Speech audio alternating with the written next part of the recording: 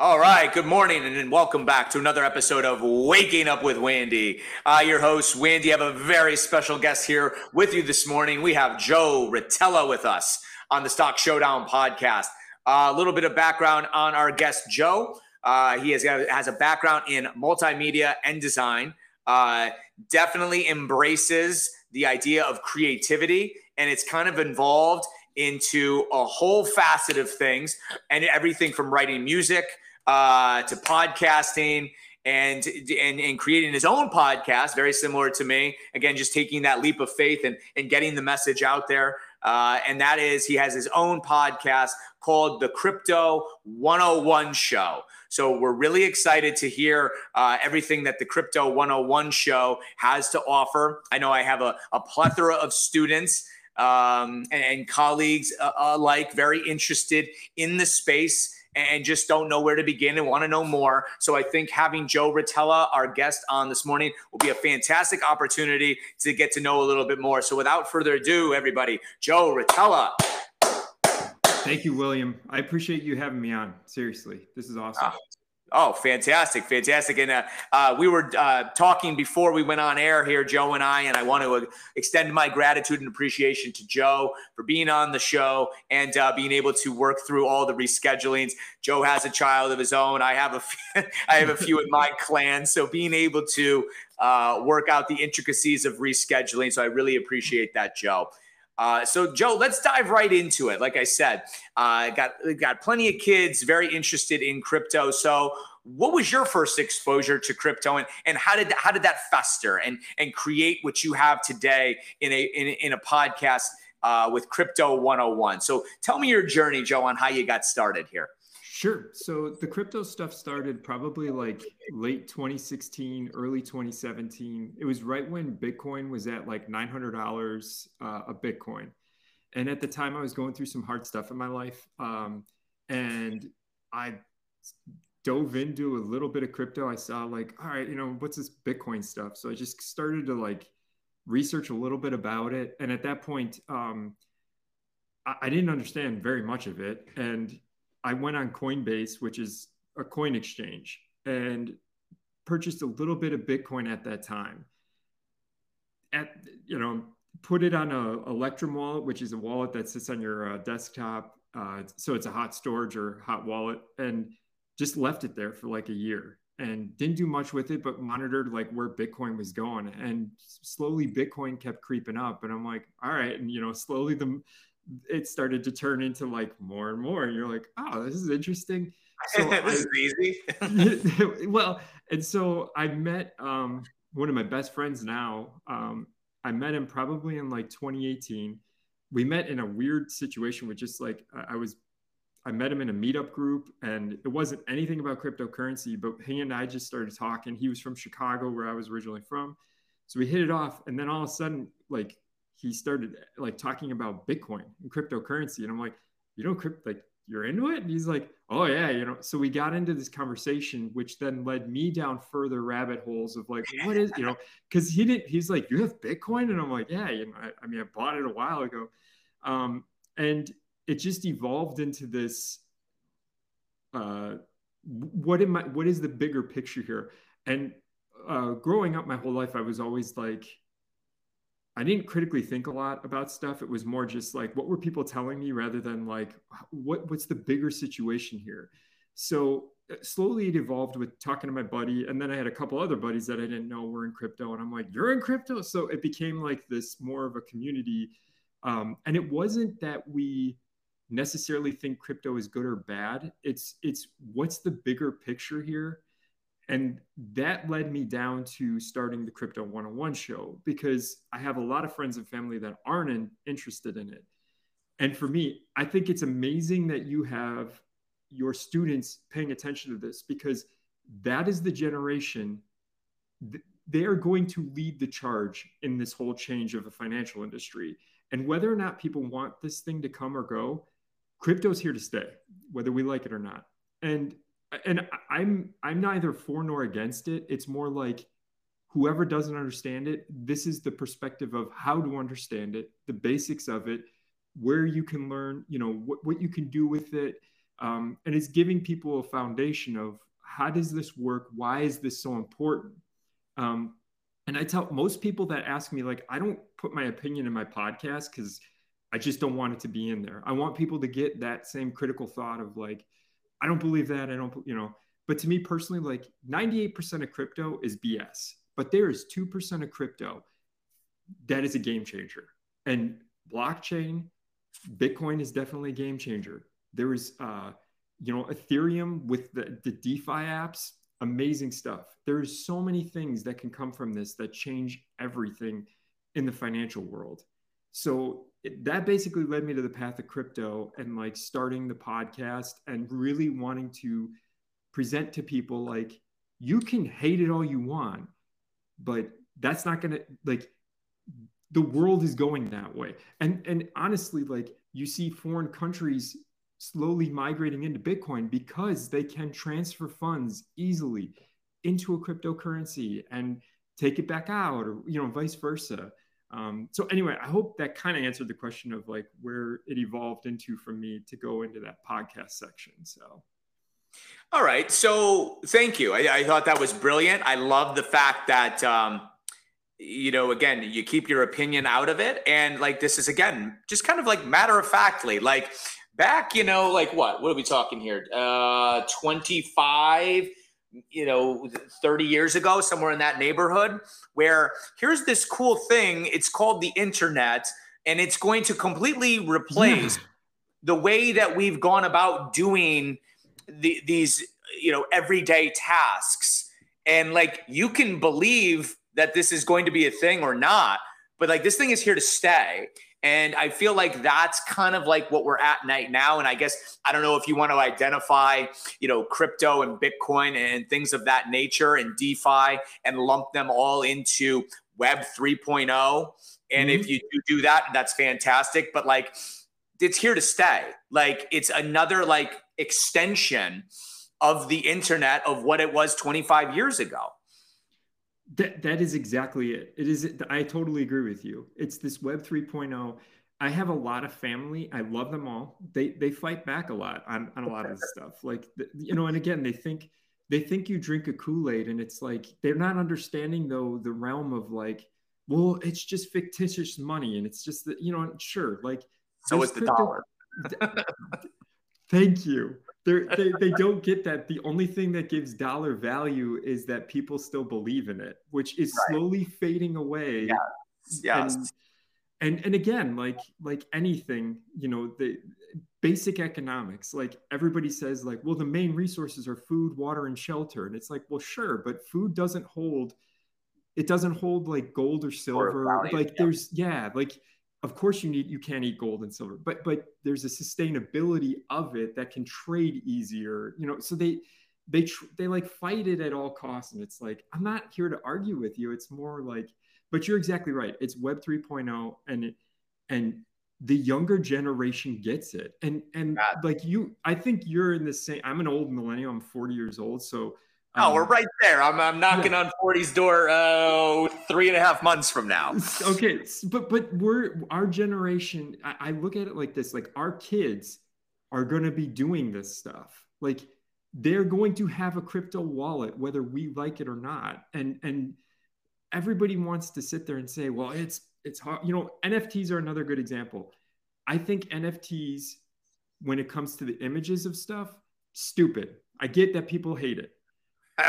But the bigger picture, as a musician especially, NFTs could be amazing to take down Ticketmaster. You're talking blockchain could completely eliminate so much middleman crap that makes it so much better. Like that's where why are we not progressing and seeing a better picture? So I do think it's Web 3.0. The internet made amazing things, but there's a lot of people too that take like small portions of it and say, well, the web also created, easier access for like, child pornography. And it's like, you're taking a minute portion and you're blowing it into a bigger picture. And I think that's what happens with crypto as well. There's so much fraud. And honestly, Chainalysis did they did a study on it. And they just 2020, they said that it's down to like 3% of fraud is actually cryptocurrency because people don't understand it. And the top cryptocurrency being used is like Moreno for fraud. So it's not even Bitcoin. They don't take. I don't mean to get on a soapbox. It's just it's that type of stuff where I think people don't critically think and actually research it and see the bigger picture of stuff. Instead, it's just all bad. So, but it is totally Web 3.0. People have to come to terms with that. And and DeFi, decentralized, is amazing. It's amazing. It makes people accountable and have to be in control of their own stuff, which to me personally makes better thinkers. But no, that's a fantastic point. I love the fact that you brought up NFTs. I just so happened to have a guest on the show yesterday, and we were diving into NFTs and the music industry. I brought it up because now again, I'm immersed and I'm going down these rabbit holes of the metaverse and, crypto and DeFi and NFTs. And again, I'm trying to understand all of the terminologies and the complexities. But anyways, I was listening to a podcast, and the musicians who are creating the content are getting, it was such a small percentage. Yeah. I want to say like 8 to 12% of the revenue. And you have every intermediary in between in the supply chain before the end customer gets the music, and they all want their piece of the pie, which if you put it onto the blockchain and you cut out all those middlemen and you take a music file, an MP4, an MP3, forgive my ignorance on maybe some of the terminologies. Yes. So like you said, some of these JPEGs that are apes or punks or whatever they are, and no disrespect if those people are in that, but I can see such potential with it, taking it right from the musician right to the customer, and the musician then gets a majority of that revenue. Yeah. So it's funny you said, I have so many musician friends that like argue this point of NFTs are stupid. I'm like, again, nobody's saying that the JPEG selling artwork isn't stupid. You're missing a bigger picture though. Yes. This is the elimination of a Napster situation happening because you're allowing creators to actually push out their art directly to consumers. And it's not, and as a musician, we had bands, and I was in bands that we stock shelves on Walmart. We did all that stuff with our CDs, and they took huge cuts, and we wound up making like $1 off of a CD when they sold it for 15. And you're like, this is stupid. Like, this is not, this is, and now you're looking at, and again, there's always going to be a negative narrative when it comes to mainstream media, when things don't want to change because, well, that's just the way it is. And there's people making money who are those holders of the news spreading. So it's hard. It's like you try to push through this thing and they look at you like you're a crazy person. It's like, this is a benefit for the little people that like, and this is they're allowing them to be accountable and actually earn a living from this stuff. But then you get people on the other end, you get the people that are like, well, you're competing with major artists. You're always competing with major artists. That's not the point. The point is you're in control. You have more, you can generate more income. Now you have to work harder or work as hard as you did before, but that doesn't change. So there's always this like, but you are so right. That is exactly like NFTs, the images, sure, they could be cool, whatever they want to do, but it's a bigger picture. Just smart contracts. NFTs with smart contracts with real estate, like all that stuff, it's tokenized, it's all encrypted, where the blockchain, it's a beautiful technology. And I wish people would start to see that, especially when it comes to everyday life usage of apps and stuff. It's like, this could be a huge game changer for many people. I couldn't agree with you more. And I think the problem is like you mentioned, is the status quo. And I think there's a great quote by Steve Jobs. And you even said like, oh, people think you're crazy. Well, this goes out, and I think he even said this goes out to the crazy ones, the round pegs in the square holes. They're not fond of rules, and they have no respect for the status quo. Like, push the boundaries. Like you said, in everyday life, I hate the fact that like when you go to sign for a house and you're closing on a house, you have 800 pages of documents. Like that can all be eliminated, and your deed is on the blockchain encrypted somewhere, that it's just going to be so much easier and eliminate all those intermediaries between, where again, now instead of me paying, whatever it is, 6% closing costs Yes. on a house, eating away at my equity, I get to keep that now. So Yeah. everything from the musician, the artist, my brother's a tattoo artist, where like, I'm trying to get him, to recognize the opportunity of putting his artwork out there as far as NFTs. I'm trying to think as an educator, what can I do to create my own NFTs, whether that be create tutorial videos on how to do it, a formula in a Google Sheet or something like that, where then like instead of me putting out on a YouTube video that you can easily just click and download, I can make it an NFT that everybody now can, have access to, and I can reap the benefits of that. It's funny.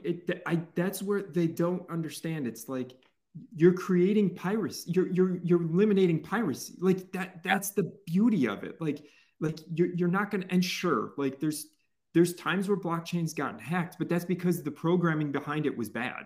Like Bitcoin is a perfect example of a great blockchain.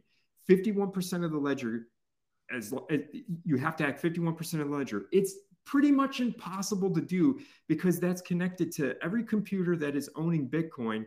You'd have to hack every single computer. It's impossible. Unless you get 51% of those people on a consensus to knock down Bitcoin, you're not going to get that, because the consensus of Bitcoin is we don't like the American dollar. We want to be in this because we like that it's free. That's the other thing a lot of people really bother me with.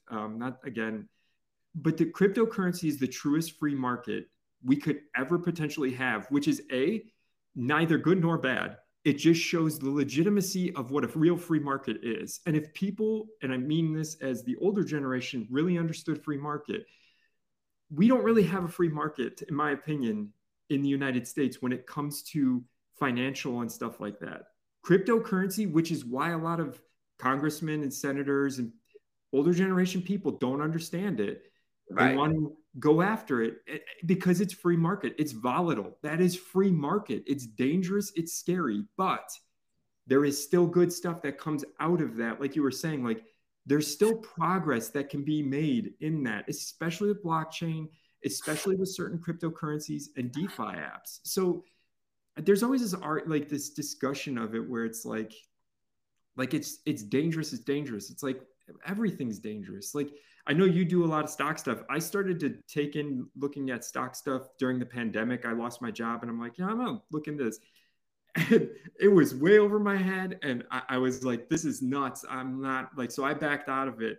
But that again, like people need to still try to understand it. Like I'm not sitting here criticizing people that do stock stuff because they understand it. I don't. That doesn't mean that I like, it just makes me frustrated when people look at cryptocurrency as this fraudulent BS game, like it's some thing that, and it's like there's so many positives that could come out of it that are great. Right. It's not a fad. Like, I mean, again, I think a lot of people think, again, it's just a fad. It's not. I think it's, again, game changing. The technology, the blockchain behind it, I think is, again, revolutionary, and it's just going to open up so many opportunities in a multitude of spaces. And, it boils down to what you said in a previous response is that, these congressmen, it's the resistance to change, is that the Federal Reserve has been in power since 1913, and come hell or high water, they are not going to relinquish that power. And I feel like crypto is the way of taking power away from the Fed and giving it back to the people where it belongs. But again, neither here nor there. I don't, well, and not just a side note from that. I did a recent interview with somebody and they were asking me about the the central bank digital currency. And they're like, what's your take on it? And I'm like, well, it's not really it's not a cryptocurrency. And they're like, what do you mean? I'm like, it's centralized. Like cryptocurrency is decentralized. Like the people, and I wasn't picking on them, but it was like, they still don't understand that like it's decentralized. It's the network of people who believe in it. That's what controls it. So the central government opening up a digital coin, I'm like, it's not going to do Yeah. anything different. It's just a digital dollar. It's still Right. going to fluctuate. So they were trying to wrap their heads around it, and that's why for me the podcast is so important, because it's like trying to teach people the difference in this financial industry of like, you can love the dollar, I don't care. You could hate the dollar, I don't care.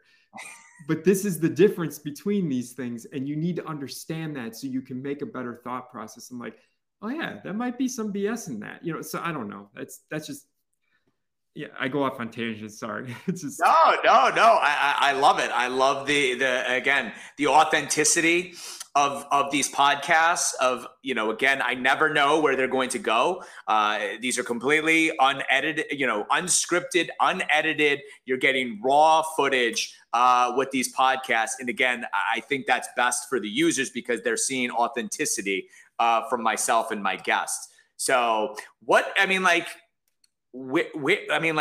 there's so many, like you said, 2% of crypto is probably legit. The other 98% is kind of like the internet of 25 years ago. That, like, you had all these publicly traded companies slap the word .com on their name, no business model. Let's just raise capital, go public. And now 98% of those companies cease to exist. So what kind of advice then? Because I see a very similar situation where you see an abundance of coins out there, oversaturation of them. Give me then your advice or your take on how to find the 2% that are going to be viable, sustainable coins for the long term. Sure. I think it's definitely like anything that makes a currency, you definitely have to have the utility and the scarcity behind it, which I think for me personally was like Bitcoin. Sure, it's a digital currency, but the reason I think it's actually legit is because there's scarcity. There's only going to be 21 million ever mined. There's utility behind it. There's a lot of use cases, which use cases just basically means what's it used for? Like, what's the reasoning behind they creating it? Like a Dogecoin, like, sure, if you want to invest in it. But me personally, like, I don't give it financial advice, but it's like, I won't do that because again, that's a crap coin to me. But for people to really find the 2%, it really just takes like diving in, reading white papers is one of the most critical things you could do. And a white paper is basically like any cryptocurrency that comes out should create a white paper that explains exactly what it's doing, why it's there, its utility, what's the purpose behind it. If you dive into that and you start to see stuff and you see what's the use of it, you can kind of differentiate like, this is BS. I don't believe this, and also you can kind of investigate the team that's behind it. Like, and this is just an example. I don't like Elon Musk. I don't like Jeff Bezos. I don't like those people. But if Elon Musk is telling me to dive into something and he's got millions of followers, there's probably a reason I don't want to dive into that coin because it's speculation, which another thing is you do not want to pay attention to speculation. Personally, for me, that's always leads to you buying in at the last minute. The FOMO. So I think a lot of it, like there's really good use cases with the music ones. Portugal the Man created their own cryptocurrency token for their fan base.